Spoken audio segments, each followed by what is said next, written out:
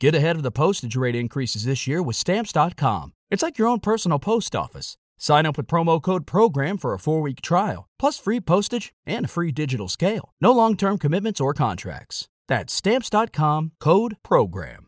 We are super excited because today's episode is sponsored by BarkBox. As most of you guys know, my dog Mackie loves his chew toys, but they do not last very long in our house. And that's why we love our subscription service, BarkBox. BarkBox is a monthly subscription box that offers an array of themed boxes for your pup. Inside your box, you'll find toys, treats, and unleashed joy, thoughtfully designed to satisfy every dog's unique playstyle. BarkBox has several boxes to choose from, depending on your dog's needs, such as the Super Chewer box, which was designed to challenge and engage your pup for longer-lasting play. And that's what we need for Mackie. Right now, you can get a free extra month of BarkBox, which is up to a $35 value, by using our link www.barkbox.com/inhumanpod. So treat your dog to what they love with BarkBox. www.barkbox.com/inhumanpod for an extra free month of BarkBox. What's up, you guys? I'm Haley. And I'm Andrea. And this is Inhuman, a true crime podcast.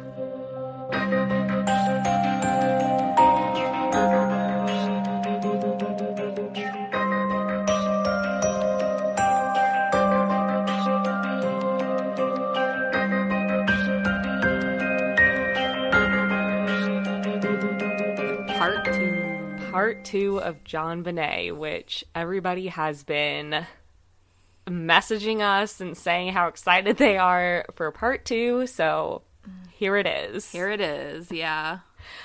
I have quite literally spent most of my day researching. Like, I had done a bunch of research before, and then yesterday... So we're recording this literally the night before this episode goes live. Like, this episode will be live in like 12 hours from when we're currently recording this.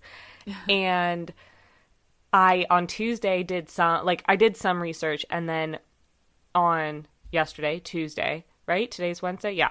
Yesterday, I ended up not doing as much as I had meant to. And today is my first day that, like, I'm off of work until the new year. So I was nice. I'll just like research today. And that's what I did. But I dove down so many rabbit holes. I found multiple podcasts about the case that I listened to on like 1.5 times speed so I could get through all of them. And it's totally my fault for leaving it to the last minute. But also, like, there's so many rabbit holes. So this has like quite literally been all I've thought about for the last like 6-7 hours. So... I feel like anyone could spend the rest of their life going down rabbit holes and just because there's always new things, like people say new things and have new theories and it's crazy. And there was even something that I discovered that I didn't know that I like messaged Andrea about. I like voice messaged her in the middle of the day and I was like, oh my God, I should wait to tell you this in the podcast and talk to you about this in the podcast. But like, I didn't know this and she knew it. So it wasn't, I guess I just hadn't heard that or didn't put 2 and 2 together. But it's a lot.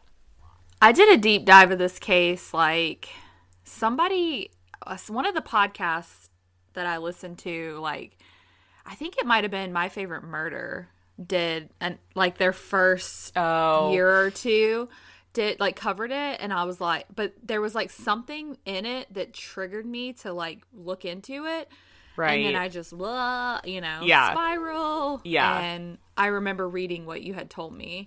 Yeah, and like I said, I think I said this in part 1, but I've never really done a deep dive on this case. Like, I've listened to episodes about it and stuff like that, but I've never really researched it myself before this. So when I found that out, I was like, holy shit, this is crazy. Yeah. So yeah, it is. It is a very crazy case. And like, it's so sad because there's like obviously no resolution and it's about a child and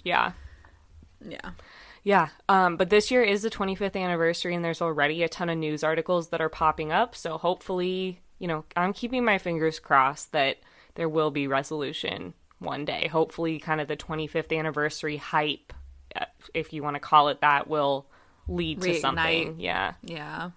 I hope so, but after all these years, I just don't know. Yeah, you never know. But yeah. Okay, we're just going to get into it. I am going to try my best to make this just 2 parts. If it gets incredibly long, I'm going to split it up into 3 parts. But if that's the case, we'll release the 3rd part the day after the 2nd part's released. So we'll just get into it and try to make this 2 parts.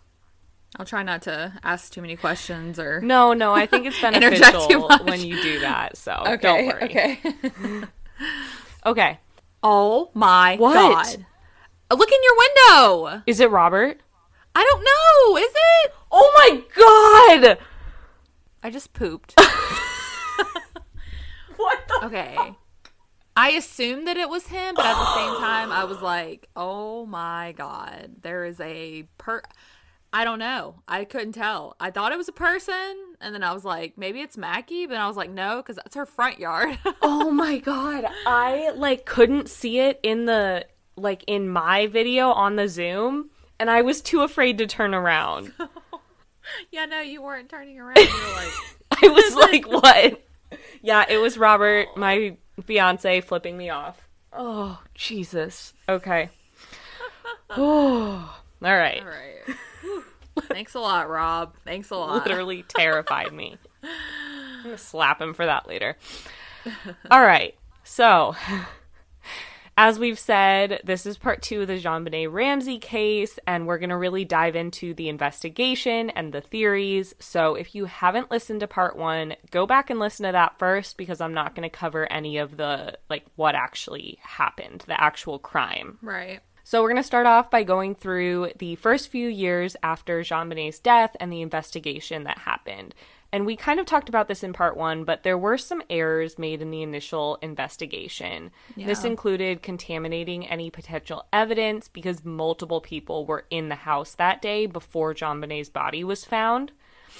There was also a lot of evidence that was shared with the Ramseys that officials now believe should have been kept private for the integrity of the investigation. Yeah. So that's just something else that, a lot of it was shared, and you'll see a little bit later on kind of how things went with the DA's office, and, it definitely, they weren't really seen as suspects. And so, that could have compromised the integrity of the investigation. Yeah. Boulder police have gotten a lot of scrutiny, and I would agree that they didn't do everything right. They definitely let it become contaminated by not blocking off the whole house from the start. But one of the biggest criticisms for the Boulder Police Department comes from the Ramseys, and they basically say how the Boulder police believed from the start that the Ramseys were at fault. And they say that they never questioned anyone else or they never, investigated anyone else. But that's actually not true. They had over 1,600 persons of interest. Wow. Yeah. And they looked at suspects from John's work, people involved in pageants, and more.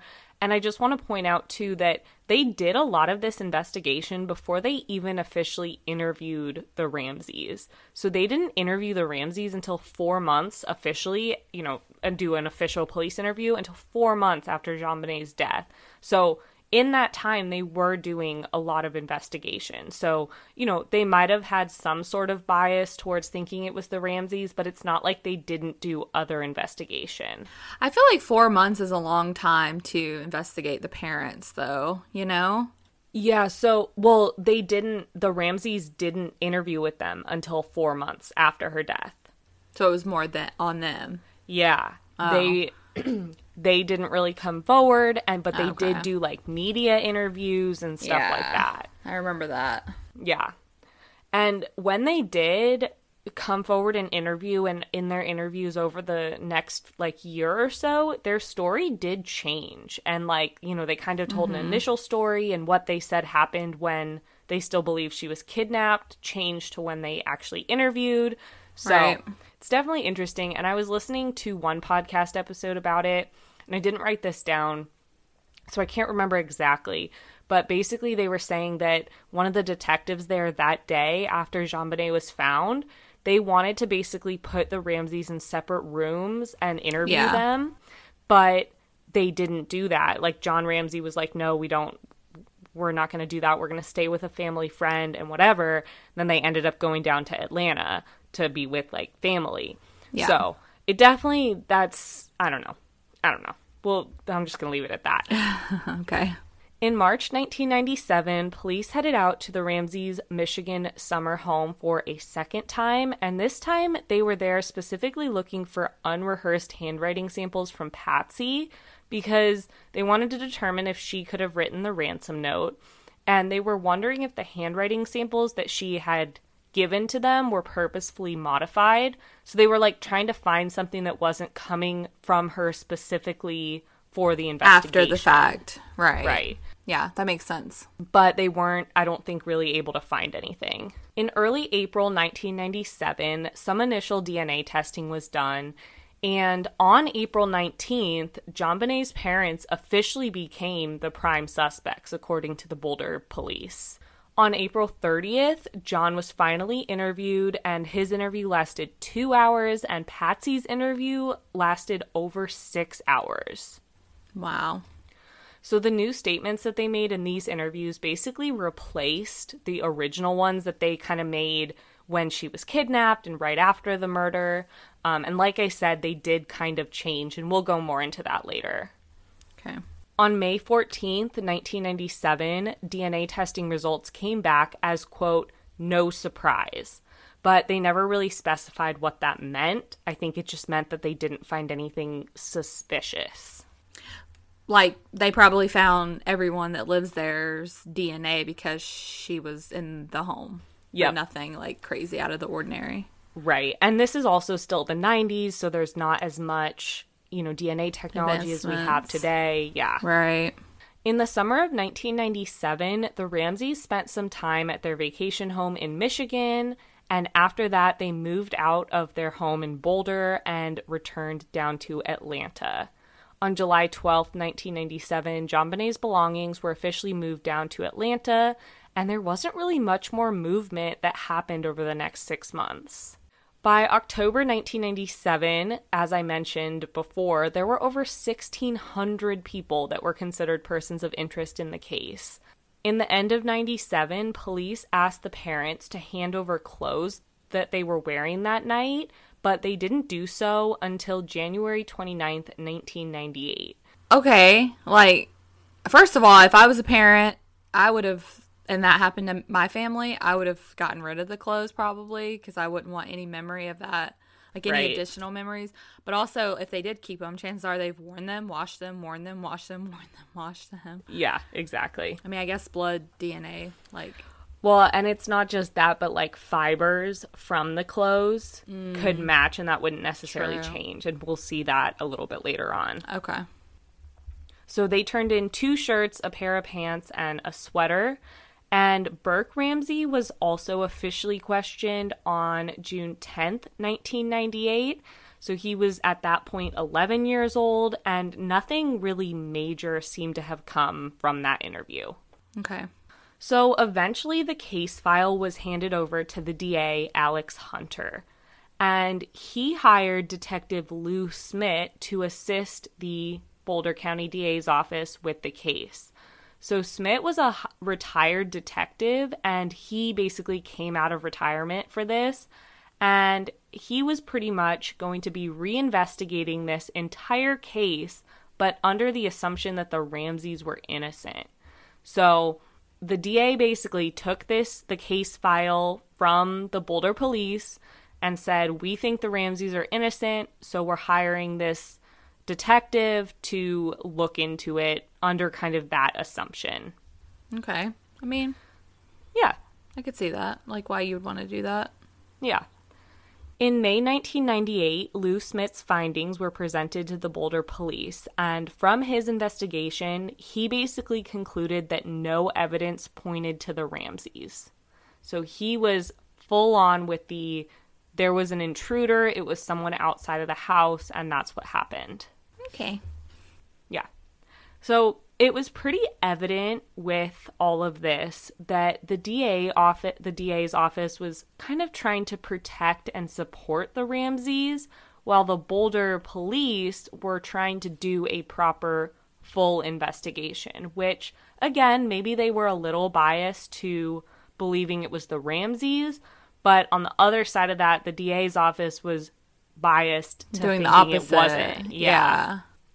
So, the DA, Alex Hunter, he straight up even told a friend that he didn't believe the Ramseys did it, which, like, it's fine to have your own opinion, but you can't let that sway an investigation when you're in a position of power, like being the DA. So, just interesting. Yeah. Another interesting point here is that the people running the DA's office at the time of the murder were friends and former colleagues with John Ramsey's lawyer. So just another reason that maybe there was some sort of, like, protection going on. Yeah, that shouldn't be allowed. That's like, there's like a term for that, and I can't think of it off the top of my head, but... Like collusion? Yeah, that works. That works. Yeah, definitely. So, we're going to be going through some of Lou Smith's suspects that he looked at later on, and he actually ended up resigning from the investigation eventually because he basically was like, investigators are incompetently overlooking this intruder theory, so he resigned. And then there was another detective that resigned for the other reason, basically, saying, like, the opposite. Yeah. So because of the animosity between the police department and the DA's office, the Colorado Governor Roy Romer named Michael Cain as special prosecutor to initiate a grand jury. So on March 12th, 1998, the grand jury investigation was called, and they officially began in September 1998. They began hearing forensic evidence in October, and this grand jury hearing continued on for some time. In May 1999, Burke Ramsey was actually secretly questioned by the grand jury, and with that, he was officially declared as a witness only, not a suspect. Okay. JonBenét's half-siblings also testified as part of this grand jury investigation, even though they had been cleared in March 1997. But on October 13th, 1999, the district attorney declared there was not sufficient evidence to charge anyone in JonBenét's murder.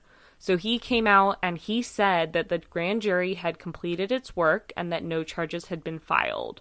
He said, quote, "I and my prosecution task force believe we do not have sufficient evidence to warrant the filing of charges against anyone who has been investigated at this time."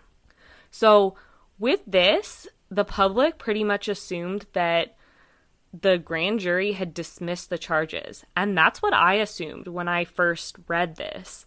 But this was the big, like, bombshell that I found out that I didn't know. It was revealed years later that the grand jury had actually voted in 1999 to indict the parents. Mm-hmm.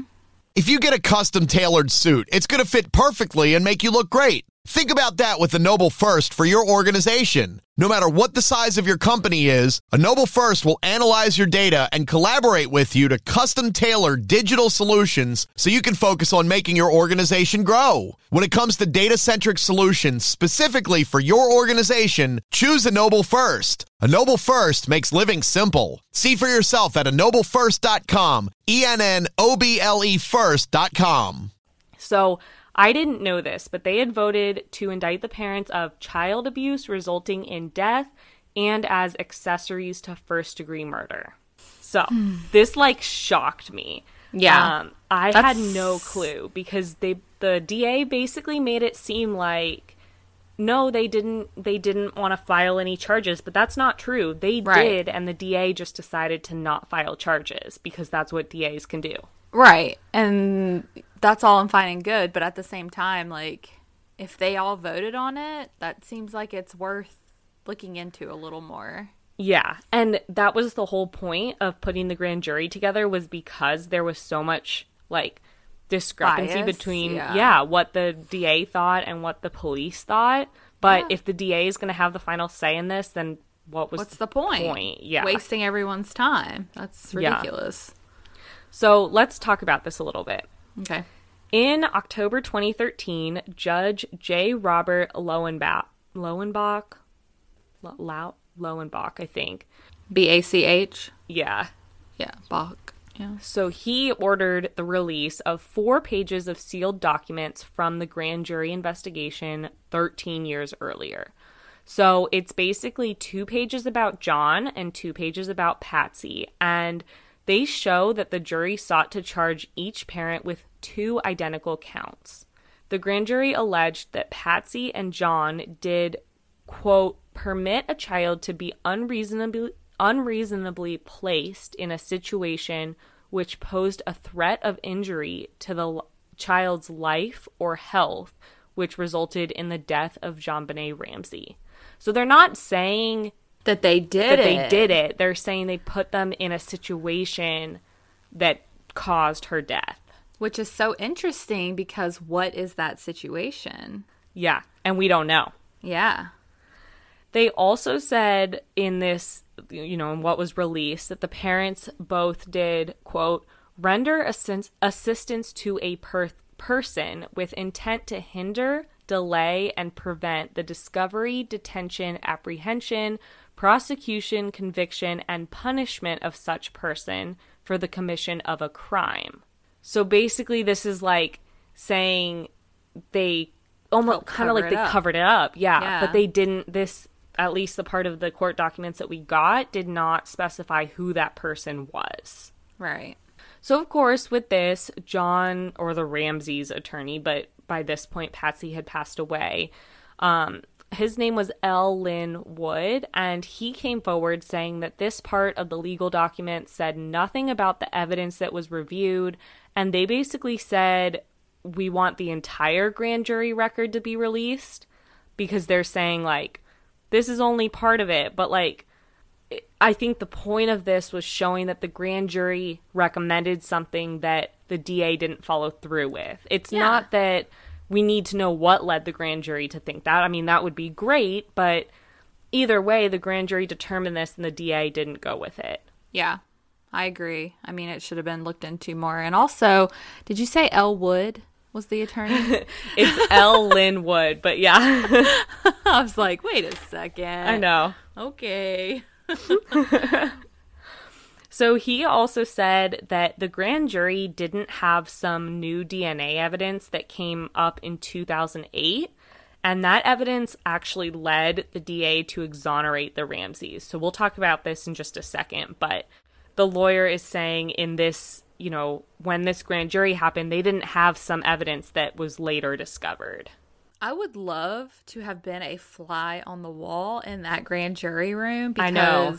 They must have thought or saw or read something that led them to that. And that's huge, honestly.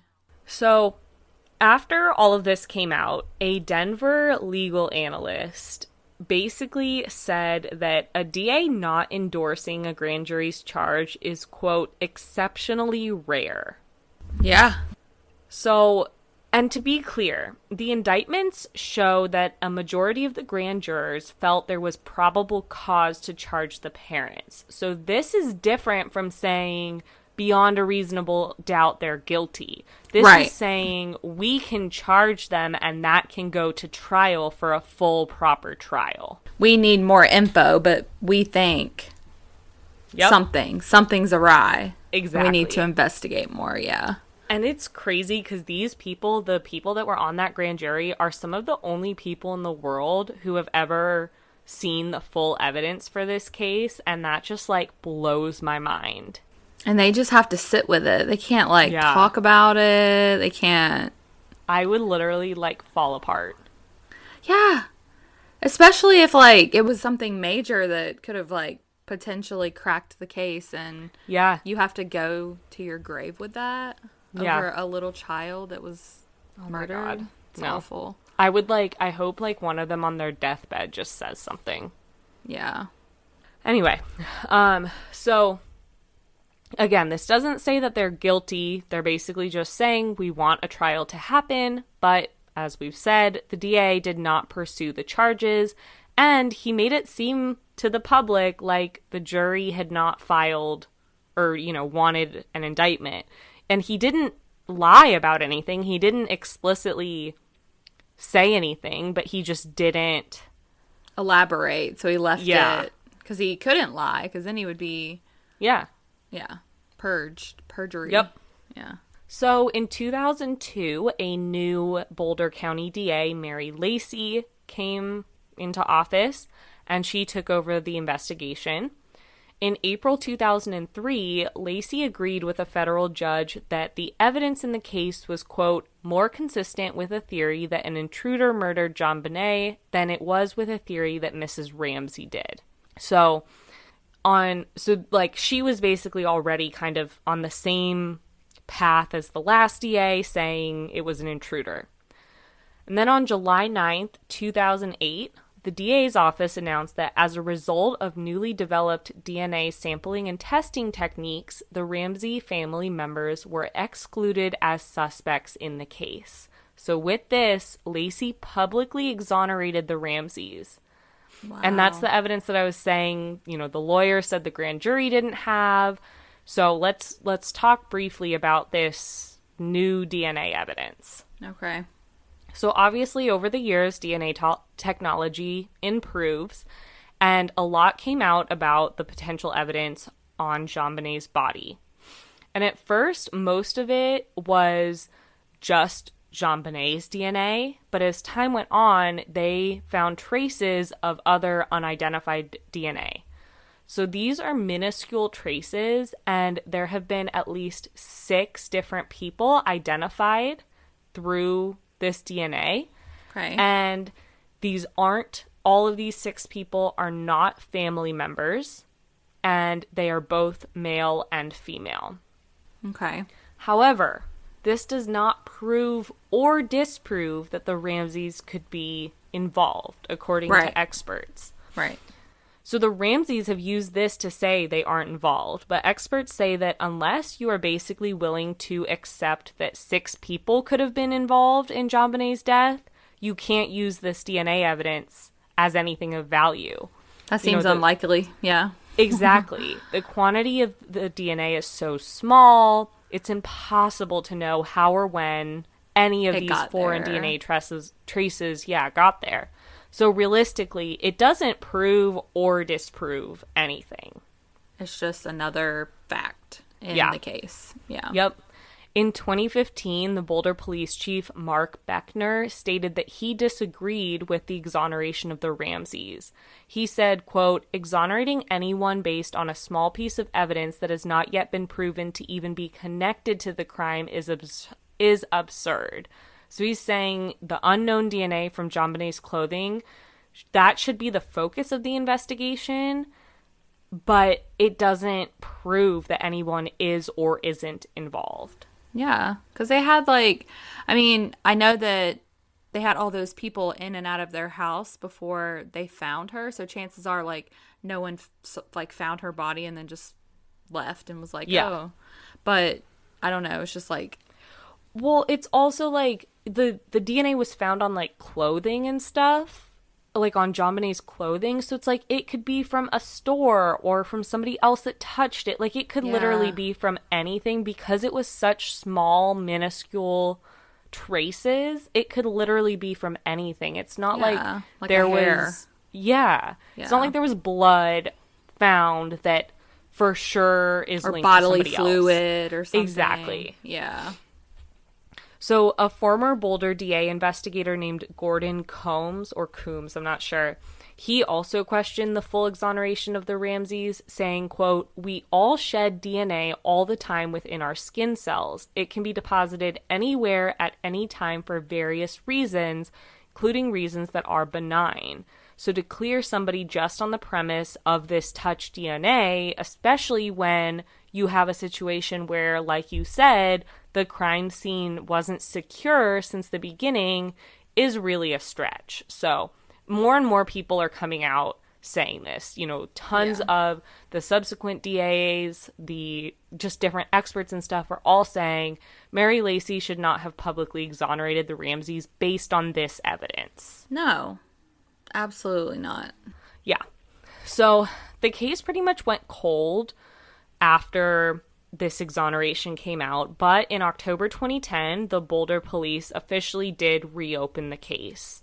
And in September 2016, it was officially reported that the investigation into JonBenét's death continues to be an active homicide case. And the same thing is true today. Yes. So just a few like kind of random things I want to share before we dive into the theories. First of all, in March 2000, the Ramseys published a book called The Death of Innocence that detailed their daughter's murder.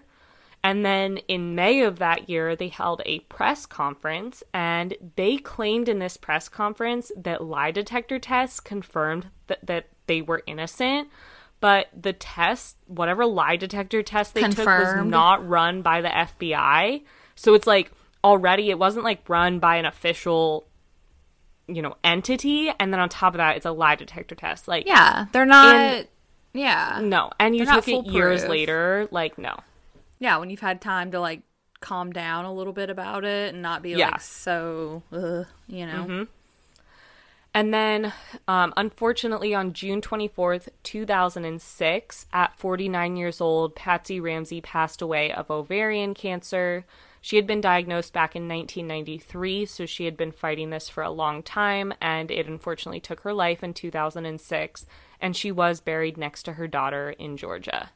Okay, so we're going to just get into the theories now, and there is, like, a lot. This is where I was like, this is the rabbit hole that I went down all day today. So there's kind of two major theory groups. There's the intruder theory and then the family theory. So I'm sure you can kind of tell. All alleged. Yeah. Everything is, nothing has ever been proven or nobody has ever officially been charged. So, right. So I'm sure you can kind of tell what each of those are in a general sense, but there are tons of details and other evidence that I'll talk about, so let's just go. We're first going to walk through the intruder theories, so theories and suspects that were not related to JonBenét. Okay. So Lou Smith, who I mentioned earlier, was one of the main investigators pushing that it was someone outside of the home who killed JonBenét. And he sadly passed away in 2010, but by the time he passed, he had a definitive list of suspects that he had gathered from interviews, evidence, etc. And he told his daughter, I believe that the killer is on this list. Okay. So let's go through them. First up, we have Santa Claus. If you've heard this case before, you've probably heard about the man who played Santa Claus.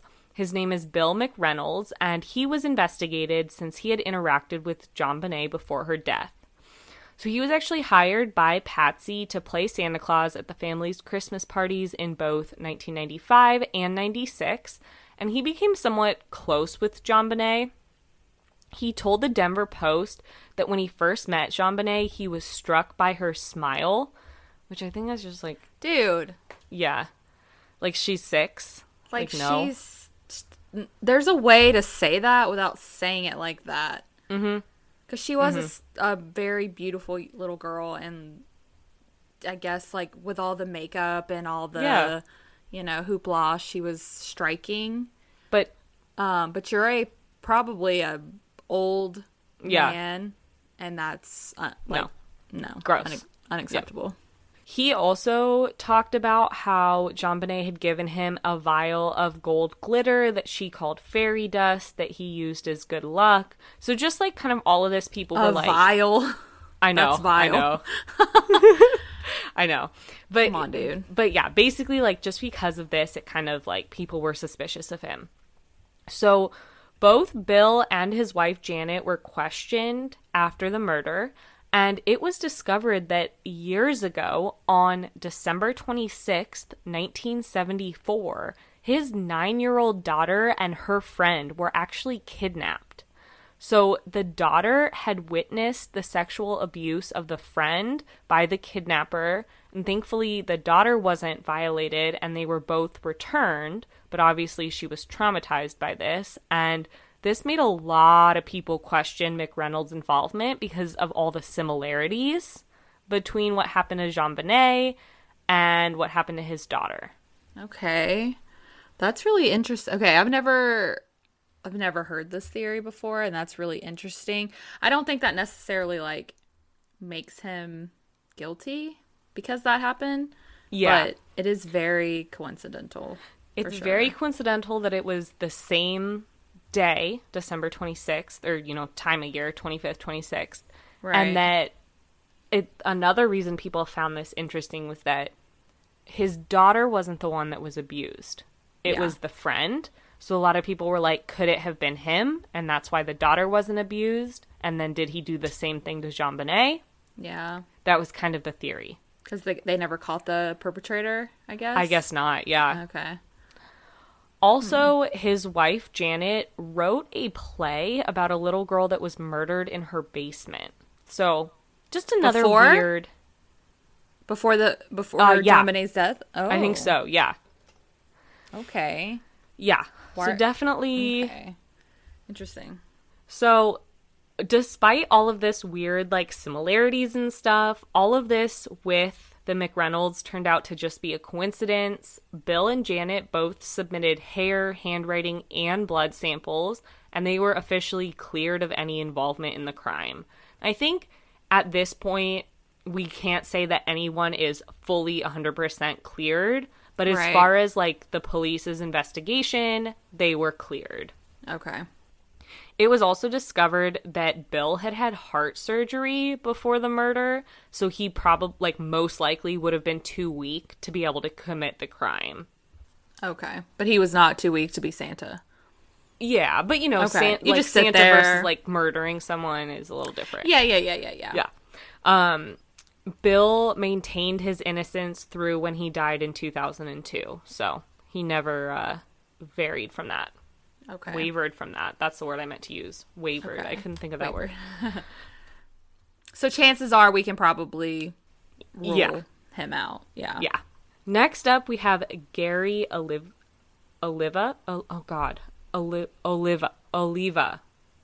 Shoot, I forget how to say this. I think it's Oliva. Okay. I want to say Olivia, but it's not Olivia. It only has one I. Okay. Gary. He was a known sex offender in Boulder. And allegedly, he had a shrine in his apartment for JonBenét. And he was arrested in 2000 for drug charges. And when he was arrested, police allegedly found a magazine cutout of JonBenét's photo in his backpack.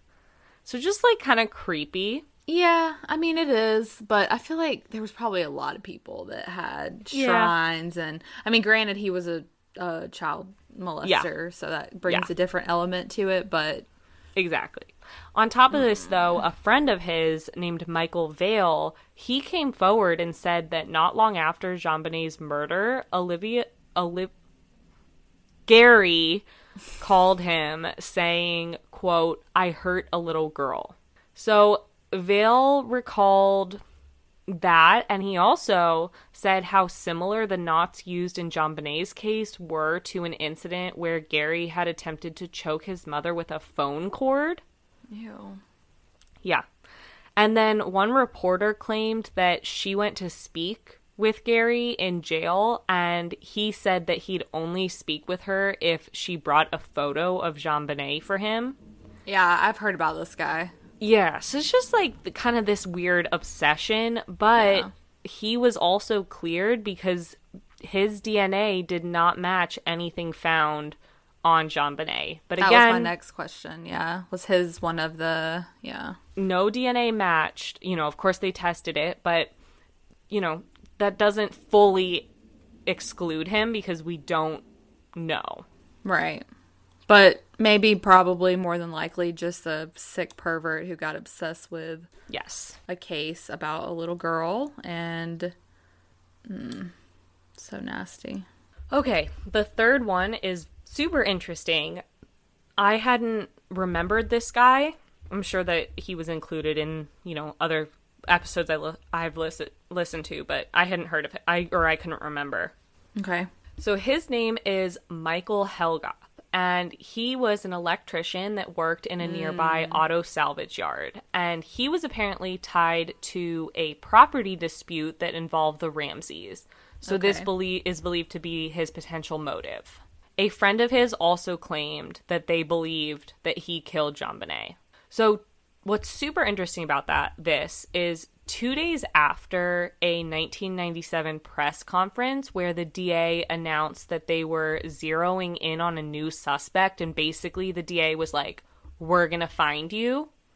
2 days after this, Helgoth was found dead before anyone could speak to him. And officially, his death was ruled a suicide, but a lot of people believe that he could have been murdered. But either way, it's super interesting, because either way, it's like, the DA says, whoever you are, we're zeroing in on you, we're going to find you, and then he commits suicide, or he's murdered by somebody else to protect something. Yeah, that's what I was going to say. Was it he was murdered to protect someone else? Right. We don't know. Interesting. Yeah. Do you know what the cause of death was? Like, it was a gunshot wound. Okay. But what was interesting was it was to the torso, which just isn't common for suicide. And then there were some other things that were found in his apartment that led people to believe it wasn't a suicide, but officially it was ruled a suicide. Okay. And his DNA also did not match anything. Again, we don't necessarily have a full DNA profile, so that doesn't mean it doesn't for sure, but he was officially cleared through DNA. Okay. In 2006, another man actually full-on confessed to JonBenét's murder. John Mark Carr was a former school teacher who had been living in Thailand after facing child pornography charges in the United States. And he had reached out to a University of Colorado Boulder professor named Michael Tracy. Tracy had been working on a documentary about JonBenét and the whole case. And so Carr reached out to him, but soon his emails revealed that he had a sexual fascination with JonBenét. Ew. Yeah. So Tracy reported Carr, and he was found and arrested in Thailand and brought back to Boulder for questioning. Out of the blue, he confessed. He said he had strangled JonBenét, and he confessed in graphic detail to a sexual assault and the murder. And I think we kind of talked about this with the autopsy, but they've never fully been able to determine that for sure sexual assault happened. But there was some evidence in JonBenét's genital area that something, whether it be sexual or physical trauma, happened. Right. So this man confessed. He said he sexually assaulted and murdered JonBenét. He also had a series of diary entries that he allegedly wrote from the crime scene, in which he claimed that JonBenét died in, quote, a love game gone wrong. And that is all I'm going to say, because when I was reading this, I literally was about to vomit because it was so fucking creepy and disgusting. But it kind of Children don't play love games. Yeah. Dude, you're and sick it kind of sounds like this guy had, kind of like the last guy, just like this fascination, obsession with her, and he came up with this whole story. A lot of people did. I mean, not necessarily sexual, but like men, women. I mean, lots of people became obsessed with this case and with JonBenét, and it's insane. I mean, I could see like getting, you know, quote unquote obsessed with like the case and wanting to find out like, who done it. Yeah, but not like creepily obsessed with her. No, not with her, because like that's gross. So weird. So, yeah, Carr was just very creepy, but his confession was ultimately discovered to be false. Detectives they just figured out he was lying, but they were also unable to prove that he was actually even in Boulder at the time of the murder. Okay. So with that, and then his DNA did not match, he was officially cleared. Okay. Okay, next we have the family's housekeeper, Linda Hoffman. Her husband, Mervyn, was also the Ramseys' handyman. So, you know, they were at the house a lot, and she was known to carry a key to the home. Mm-hmm. During the investigation, she was not quiet about her suspicions that Patsy killed JonBenét. And with that, Patsy came and claimed to investigators that Hoffman was struggling for money and had asked for a loan of several $1,000s, which Patsy declined to give her. So this theory about her alleges that she brought JonBenét down to the basement to try to get this, you know, some ransom money from the Ramseys because she was struggling financially. And this also says that she could have known John's Christmas bonus amount because she was close to the family, and she also would have known the family's schedule and what their home was like, so it would have been easy for her to do something like this, allegedly. Okay. She did not have an alibi because she was at home asleep in bed, so she didn't, you know, there was no, like, real alibi. Right. But she gave her fingerprints and handwriting samples, and none of that matched. And she even testified in front of the grand jury for a total of 8 hours. Wow. And she's never been formally accused. And it seems like a lot of the reason people speculated about her was because of what Patsy was saying. Because Patsy was angry that she was saying that Patsy could be involved. And that doesn't make you a killer just because you want money and you didn't get it from somebody, like... Yeah. And you were talking smack about the mom being... Yeah. Potentially the one. Yeah. It kind of seems like the housekeeper was not afraid to voice her opinion that Patsy was involved. Patsy got angry, said this stuff retaliated, about her, and that's why people speculate. Exactly. Yeah. That makes sense. Okay. So as I mentioned in part 1, the ransom note was a very specific amount of money. The money that was requested in the ransom note. Yeah. And this was the same amount, or almost the exact same amount, that John Ramsey had received as a Christmas bonus the year before. So investigators did look into, and especially Lou Smith, looked into if there was maybe a business associate of John's that may have been involved. And it was discovered that John Ramsey's 1995 Christmas bonus that was paid out to him in February 96 was in the amount of $118,117.50. So it was exactly that amount. And this was listed on every pay stub that he received from February 96 going forward. So somebody at work could have seen that, but also if somebody was in the Ramseys' home and they found like the pay stubs, they would have known the amount. So this really like opened it up to anybody could have known this. Yeah. But there were 2 people that Lou Smith identified as potential suspects since they had business grudges against John. The first was a man who has never been publicly named, but apparently his company had gone bankrupt due to competition from John's company. So it doesn't seem like he's been like fully cleared by investigators. There's no reports of any DNA or handwriting testing or anything done on him. And he also apparently had some molestation accusations against him. What in the world?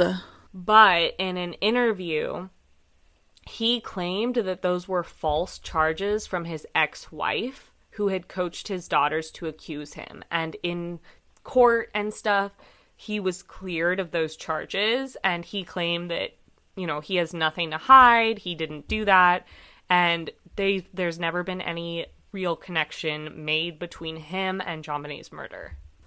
Okay.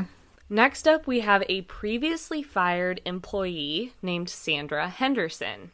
So John had fired Sandra after she was caught embezzling money. So according to this podcast that I listened to called The Killing of JonBenét, The Final Suspects, which is awesome if you want to hear all the details about like the intruder theory, they basically go through all of Lou Smith's suspects. Okay. So according to this podcast, Sandra was the ops manager of Henderson Technology, and they were ordering equipment from Access Graphics, John's company. In 1991, Access Graphics discovered that they were owed $145,000 by Henderson Tech, but Bud Henderson, Sandra's husband, claimed to be unaware of the unpaid invoices, even though his signature was on them. Okay. So he claimed that his wife Sandra must have forged his signature, and it was later discovered that Sandra had tried to go in and alter the Henderson Tech account at Access Graphics to basically remove the unpaid balance. So after John Ramsey discovered this, he fired her, and it ended up getting kind of messy with like legal filings and outstanding balances. But Sandra eventually went to another company, did the same thing, and was arrested. Wow. So she definitely did it.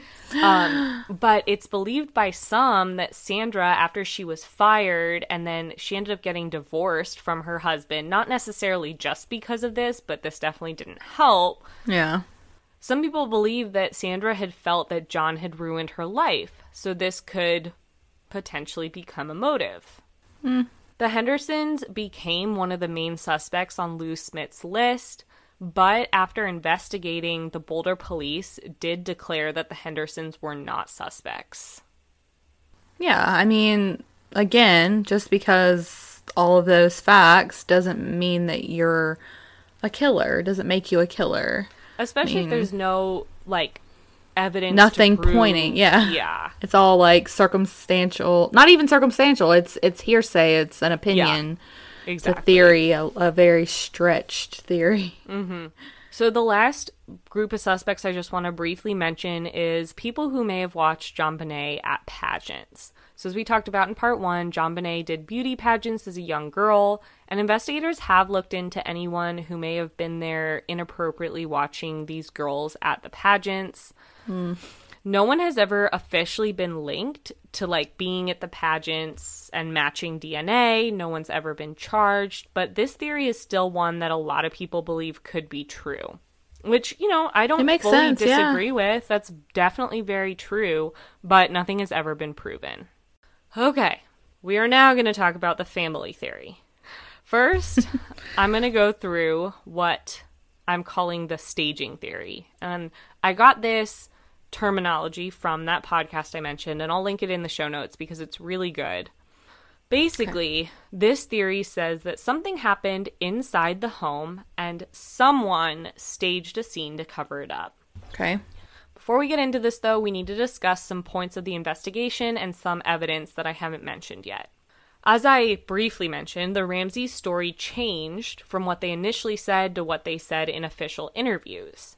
What were the are you going to go over that? Yeah. Okay.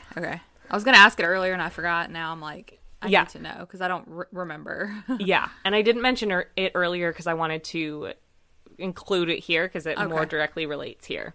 Gotcha. So at first, they said that they came home and did some things. John said he put a toy together for Burke, and they, were awake, and then they put the kids to bed. But later, and what they continued to claim from the second or the official interviews forward, was that JonBenét fell asleep on the way home from the Christmas party that night, and that they brought her straight up to bed. I'm remembering this now. Okay. Yep. Patsy also initially said that JonBenét had been in, like, red pajamas, but when she was found, she was in the white shirt that she had been wearing at the party. And she also still had jewelry on her, and her hair was still tied up in the same ponytail holder that she had been wearing at the party. The other thing with this is that the pineapple that was found in JonBenét's stomach, the point of digestion it was at, proves that she had to have eaten it after the party. Right. So, that's one thing, is that this story doesn't really match the evidence that was found. So this staging theory tells a whole story. Basically, JonBenét came home awake, whether or not she fell asleep and then woke back up or not, but she was definitely awake, probably ate some pineapple, and then something happened. Some type of sexual or physical assault and possibly manual strangulation happened that led to an altercation where she somehow got hit on the head. That hit on the head left her either brain dead or very close to brain dead. God. Yeah. But then, because of marks on her neck and face from this manual strangulation, as well as the indication of some sort of assault, it couldn't just look like an accident. So they staged a scene. Her genitals were wiped clean to hopefully disguise the assault. And the makeshift garrote was created to make it look like a kidnapping gone wrong. So a couple things with this. The way that the cord was tightened around her neck, that wouldn't normally immediately kill her. But because she already had a head injury, it could have. Because when you have a head injury, you already don't have as much oxygen. And then this doesn't have to be fully tightened to kill her. Also supporting this theory is the fact that the nylon cord around her wrists was actually loose enough for her to slip her wrists out. So investigators believe that that was only put around her wrist to make it look like a kidnapping. Also supporting this theory, and what I personally find the most compelling, is the clothing that JonBenét was wearing. So JonBenét's pants and underwear from the night from the party were actually found strewn on the floor of her room as if she had began to undress. When she was found, as I mentioned, she was still wearing the shirt that she wore to the party, and the clothing on her lower half seemed to be taken from the bottom floors of the house. So first of all, the underwear she was wearing were several sizes too big, and Patsy had later claimed that they had been purchased as a Christmas present for a family member. And guess where the family kept their Christmas presents? In the basement? Yep. Not just in the basement, in that room where JonBenét was found, which they called the cellar. Okay.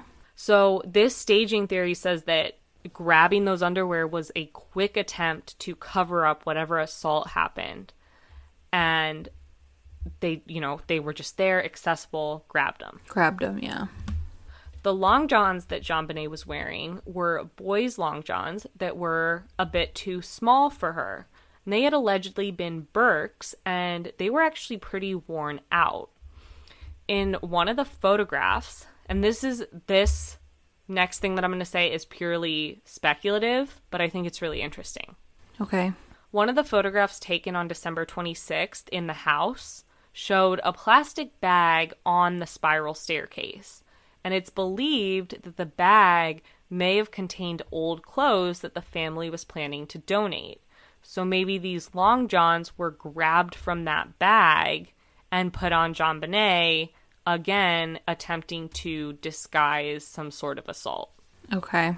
So this all points to the fact that someone inside the house had staged the scene. But we still don't know who. As I mentioned in part 1, fingerprints on the ransom note only came from Patsy and authorities that were there that day, but that can't really lead to anything definitive since, in the morning, it was believed that she was kidnapped. Right. There also were no conclusive findings from fingerprints on the garrote or on the nylon rope. So now we're going to break down if John, Patsy, or Burke could have been the murderer inside the house. And before we get into this, I just want to again mention everything I'm sharing here is alleged. I'm not accusing anyone in any form. This is all just alleged information and mine and Andrea's opinions. Okay. So first up, let's talk about Patsy. She has widely been believed to be JonBenét's killer, and she has been the Boulder Police Department and the FBI's main suspect for a lot of the investigation. She was the last one to see JonBenét alive, and she was the one who found the ransom note. She's also the only one that has been able to be linked to any of the evidence. First of all, the handwriting samples that she gave could not be matched to the ransom note, but they also could not be not matched. They were never able to definitively say it was not Patsy as they were with John. Yeah. As I just mentioned, fingerprints were never found on anything related to JonBenét's murder. But fiber evidence does point to Patsy. So if you remember, I said earlier that eventually Patsy and John turned over their clothes from that night. Fibers from Patsy's jacket that she wore that night were linked to several pieces of key evidence. So this included the tub where the paintbrush that formed the garrote was taken, the duct tape. They found fibers tied into the nylon rope, and they found fibers on the floor of the room where JonBenét was found. So, Patsy's initial explanation of this was that she had bent down to, like, hug and grab JonBenét after she was found, but that morning she was not wearing that jacket that had the fibers that matched. She even initially claimed that on the night of the 25th, she was wearing a different sweater, not the one that matched. But photos from the Christmas party prove she was wearing the sweater that matched the fibers. And didn't John bring her body upstairs and she wasn't even there? It was just him and the investigator? So he did, but then Patsy came into the room and like jumped on top of her and like grabbed her. In the basement still? No, upstairs. Okay. So that wouldn't explain why the fibers were in the basement unless she went down there for whatever other reason that night. And It also wouldn't explain the duct tape because the one thing John did do was rip off the duct tape and leave it downstairs in the basement. So, you could say that all of this stuff was in Patsy Ramsey's home. So it could have been something that, it got in all these places just because it was in her home and all these things came from her home.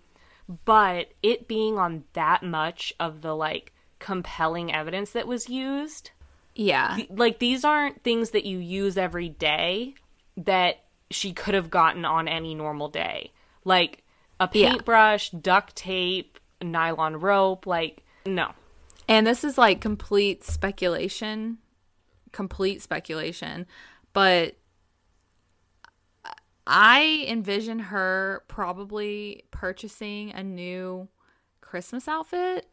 Maybe something she's never even potentially worn. Obviously, this is not proven at all, but this is just where my mind went. Yeah, that's a good point. Because, I don't always buy a new Christmas outfit, but sometimes I do. Yeah, that's a really good point. You wear it on Christmas, and chances are she may have potentially done that. Again, all speculation, but something special probably that she would only wear on Christmas. On Christmas. And I just find it this jacket, sweater that you were wearing, for fibers from that to be found on duct tape, paintbrushes, nylon rope, and the basement floor, that doesn't seem like a coincidence to me.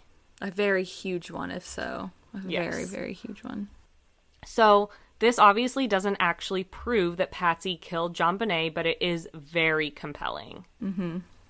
So, the theory behind Patsy killing her daughter is that what most people believe is that she had gotten angry and accidentally killed JonBenét. So, one of the theories that I personally find the most interesting, and until today, I hadn't really thought about this as much, but I now pretty much think that this is what happened. Not fully, but half of me thinks this is what happened. Okay. Or something related to this. So JonBenét was known to be a bedwetter. So one theory was that she had wet the bed that night, and Patsy had become angry, slammed her head against something accidentally, and then once she realized that she had died, she staged the strangulation. So JonBenét's bottoms were found wet, but the bed sheets were not found wet at all. There were also fibers from her pajamas that she wore that night on the bed sheets. So this indicated that, they hadn't been washed. So maybe the bedwetting was even potentially staged. Now, what's super interesting about this to me, and I don't necessarily think that she wet the bed that night, but the Ramsey's housekeeper revealed that on multiple occasions, she had seen Patsy punish JonBenét for bedwetting and for not being fully potty trained, even though she was 6 years old. So this could potentially explain the injuries that JonBenét had on her genital area. As I mentioned earlier, it was never proven if it was sexual abuse. or sexual assault. And that's why I kept saying the evidence of abuse, because it maybe wasn't sexual abuse. It could have been physical abuse of potentially wiping JonBenét too harshly after getting angry that she wet the bed or didn't potty train or something like that. Yep. And I don't know if you knew this, but a lot of like child psychologists and specialists have linked older bedwetting to abuse. Oh, that's interesting. Now, it can be both sexual and physical abuse. Right. They're not mutually exclusive. No, that's not. Yeah. So okay. So yeah. That's and always, if she was like always traumatized for not being able to like go to the bathroom or like whatever, hold it in, like if she wasn't fully potty trained and not ready to like be potty trained, and she might have been traumatized with that and then like wet the bed because of that, definitely could be happening. So some of the injuries that JonBenét had in her genital area, according to multiple doctors who examined her body, indicated that prior injuries had happened there up to 10 days before she was murdered. Wow. So, again, this could be some type of physical abuse, even if it was, like, inadvertent, even if it wasn't, like, intentionally trying to hurt her, but just being angry that she wet the bed or whatever. Like you said, like aggressively wiping her. Yeah. And there were reports from people that said that JonBenét, at 6 years old, would still ask adults to wipe her, which apparently is, like, on the older side for that. Yeah. I mean, by 6, most children can fully wipe themselves. Now, I will say, like, sometimes kids are still learning to wipe themselves well. Right. As far as, like, the backside goes. Like, the front, you should have that down by 6, I would think. But some kids are, they still need help getting it completely clean, and they may need your help. Right. At 6. Even, still kind of pushing it, but, Yeah. It's like that along with all the other stuff, though. And knowing that Patsy was like, would get angry at the bedwetting and all of that. Which is so sad. Like, I know. I cannot. Manny wet the bed the other night because we decided to stop doing pull-ups at night. Right. And, which I was not on board with, but Matt was like, let's give it a go. And he peed in his sleep because you actually that's what they're used to. And, yeah, you have a chemical in your brain, or hormone in your brain, one or the other, I can't remember, that develops as you mature, and you stop wetting you stop wetting yourself in the night, and your body wakes up to go to the bathroom. Right. And some children develop it sooner, some children develop it later, but usually by 6, I would think it would be developed. Yeah. So definitely interesting, and at the very end I'll like explain my full theory on it, but that's kind of what I'm thinking. Yeah. One other thing I want to mention here, Detective Linda Arndt, which was the detective that was at the house that morning, noted how Patsy had been wearing makeup that morning, which she found weird because, one, it was super early. You claimed you got up at 5:30 and found this ransom note. Why are you wearing makeup? And 2, your daughter was missing. So when did you have time to go put makeup on? She didn't. She never took it off. That's one thing. To play devil's advocate, she could have gone to bed in it. Also, she was such a, like, she cared so much about her image that maybe that was something she did. I don't know. But just wanted to bring that up. Like Jodi Arias. Yeah. Okay. Obviously very different, but... Yeah. All right, so next we'll talk about if John could have been JonBenét's killer. Linda Arndt, again, she believed that John killed JonBenét. She said on national television, "I saw it in John's eyes that day that he was the killer." Yeah. Okay. And of course, since he is the one who found JonBenét, he is he's, like, to a lot of people, very suspicious. One thing is, he had been asked to search the house top to bottom by Linda, and he started down in the basement, and he pretty much, like, immediately went to the spot where JonBenét was. So a lot of people were like, why the heck did you know to go there? But again, to be fair, you maybe decide to start in the basement and you're going to, like, open all the doors. You know, it doesn't necessarily prove anything. Yeah. Nothing was ever proven with John, and there's never been any definitive forensic evidence to link John to JonBenét's murder. Okay. All right. Finally, we're going to talk about Burke Ramsey. And I want to say again, I'm not accusing him. This is all alleged. I'm just sharing what you've researched and gathered. Yes. Yeah. So as a reminder, Burke was 9 years old at the time of the murder, and he was interviewed a few times afterwards. His parents had claimed that he was asleep all night and that he didn't come out of, well, and we know he didn't come out of his room that morning until authorities were there. Now, in 2016, a CBS documentary called The Case of JonBenét Ramsey aired, and they basically straight up accused Burke Ramsey of killing his sister. This is when that theory that he did it really kind of took storm. And this theory basically revolves around saying that Burke killed JonBenét, probably accidentally, and that his parents, wanting to protect their remaining child, ended up covering it up. First of all, there's a very weak forensic case tying Burke to the killing. You know, there's really nothing that has been found to link him to it. Now, in that CBS documentary, a family friend of the Ramseys named Judith Phillips claimed that Burke had a bad temper and that he had actually hit JonBenét with a golf club in the yard before the murder. Now, Phillips claimed that she learned this when Patsy told her, so she did not witness this firsthand. And on top of that, she only met Burke a handful of times. So she wouldn't have necessarily known what his temper was like. Yeah, his temperament was, right. Patsy and Burke both claimed that this hit was like an accidental hit when JonBenét was like unexpectedly standing behind him and he was swinging a bat. So, you know, they say it wasn't like intentional. And also, despite this account from the one family friend, nannies and neighbors of the Ramseys claim that Burke was a well-behaved kid. Now, Burke's story actually remained really consistent over the years. The morning JonBenét went missing, he was actually removed from the home and went to a family friend's house really early that morning before JonBenét's body was even found.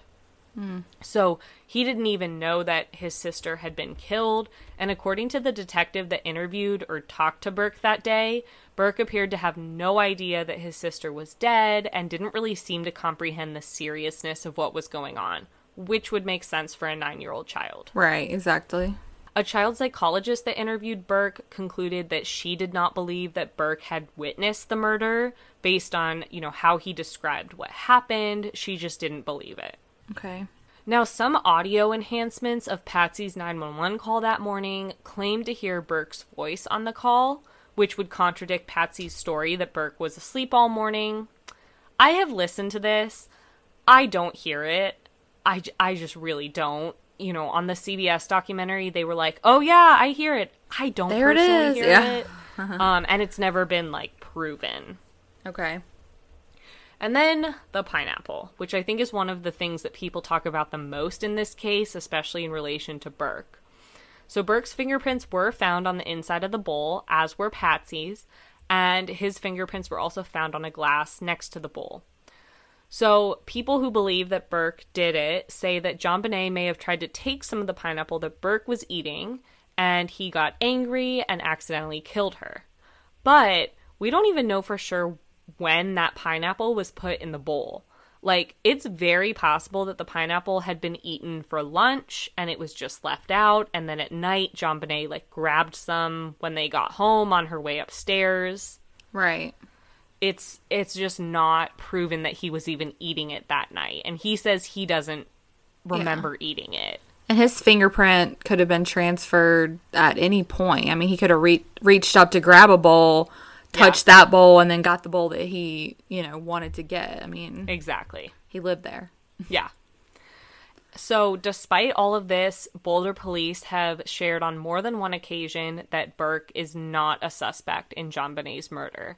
And to be honest, before doing the research for this case, I was pretty on board that Burke was the one that killed JonBenét, but I really don't think so anymore, personally. All right, a couple more things to close this out, and then we'll discuss what we think. So as the 25th anniversary of JonBenét's death is approaching in just a few days, police say that they are still determined to find her killer. In a statement made earlier this week, the Boulder Police Department said they have been working closely with state investigators on new DNA advancements. In this statement, they said, quote, "As the department continues to use new technology to enhance the investigation, it is actively reviewing genetic DNA testing processes to see if those can be applied to this case moving forward." So to date, there have been 1,000 DNA samples analyzed, and they're hopeful that new improvement in DNA technology can potentially lead to something. As of December 2021, they've received over 21,000 tips, and the investigation is still marked as active and ongoing. And I'm with police. I am hopeful that DNA evidence will eventually implicate somebody in her murder. Yeah, me too. So, as I mentioned, going into this research, my theory was that Burke accidentally killed JonBenét and then the parents helped cover it up. I'm not fully convinced that isn't what happened, but I feel like the evidence against Burke isn't as strong as I initially thought it was. Especially after I heard how his initial interview with police went, I'm just not as convinced. What I do think is that Patsy was involved in covering it up. Again, just my opinion. I'm not even 100% sure John was involved. Especially because he found JonBenét so easily when looking. Like, he was a smart guy. I feel like if he knew where she was, he'd be smart enough to not just go straight there. But I do think Patsy was involved. I think whether or not she actually killed JonBenét, either intentionally or accidentally, she tried to cover up some sort of abuse, whether it be sexual abuse or physical abuse, accidental or not, and then tried to make it look like a kidnapping with the ransom note and the nylon cord. I definitely think that she did have the ability to concoct this cover-up. She was very good at portraying the perfect family, and you just never know what's going on behind closed doors. So, I'm not 100% convinced on who actually killed JonBenét, but most of me thinks it was a family member and that Patsy was at least part of the cover-up. So now it's your turn.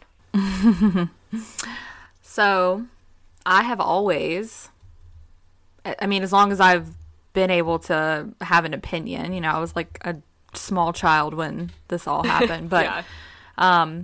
I've always thought that Patsy was involved. I never really thought that she intentionally, you know, sought out to murder her child.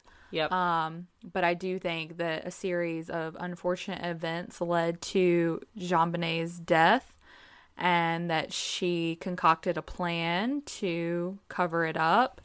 Yep. My opinion.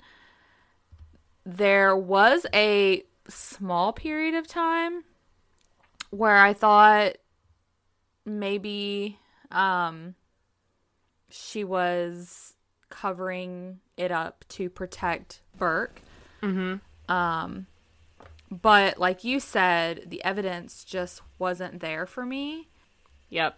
But I think that the bedwetting and the over cleaning of her genital area and just, you know, I think it was a frustrated parent.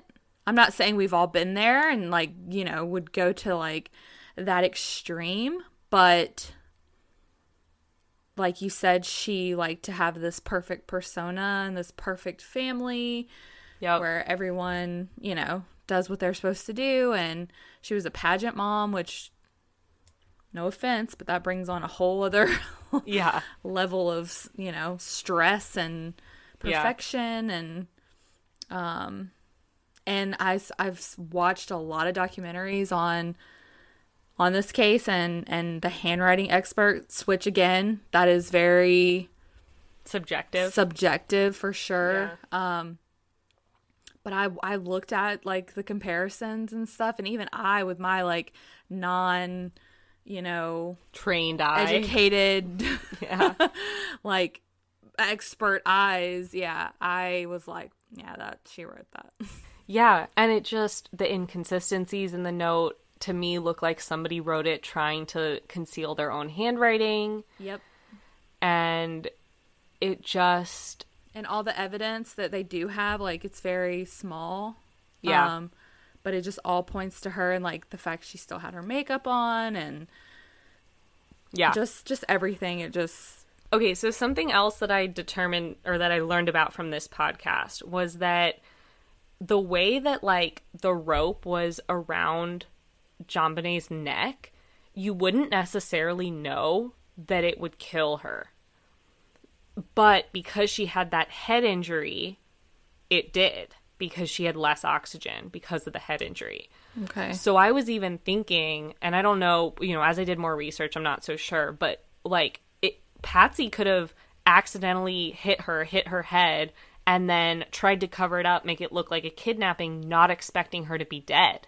Like, true. Expecting them to find her and be like, oh my God, there she is, but she's okay. Right. But I think if that was the case, Patsy would have made it so that they found her earlier in the day.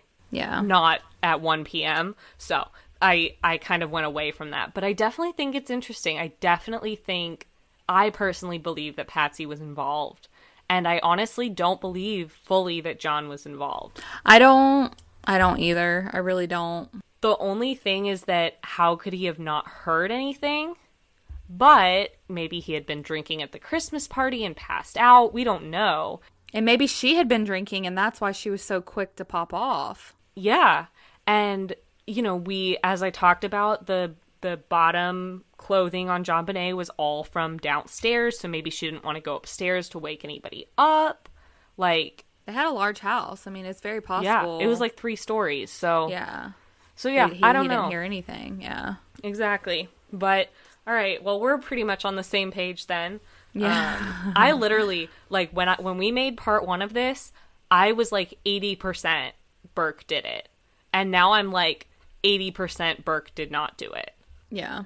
I had like a very fleeting moment of question, like, could he possibly have accidentally, out of jealousy or whatever, people try to or just like pushed her or something. Like, it could have been anything. But I was like, it just doesn't, because as a mother, like as an actual mother, and like I know that I'm very different from this woman, but if that was the case, I immediately would have called 911. Right. Even if I accidentally did something, I would have immediately called 911. Right.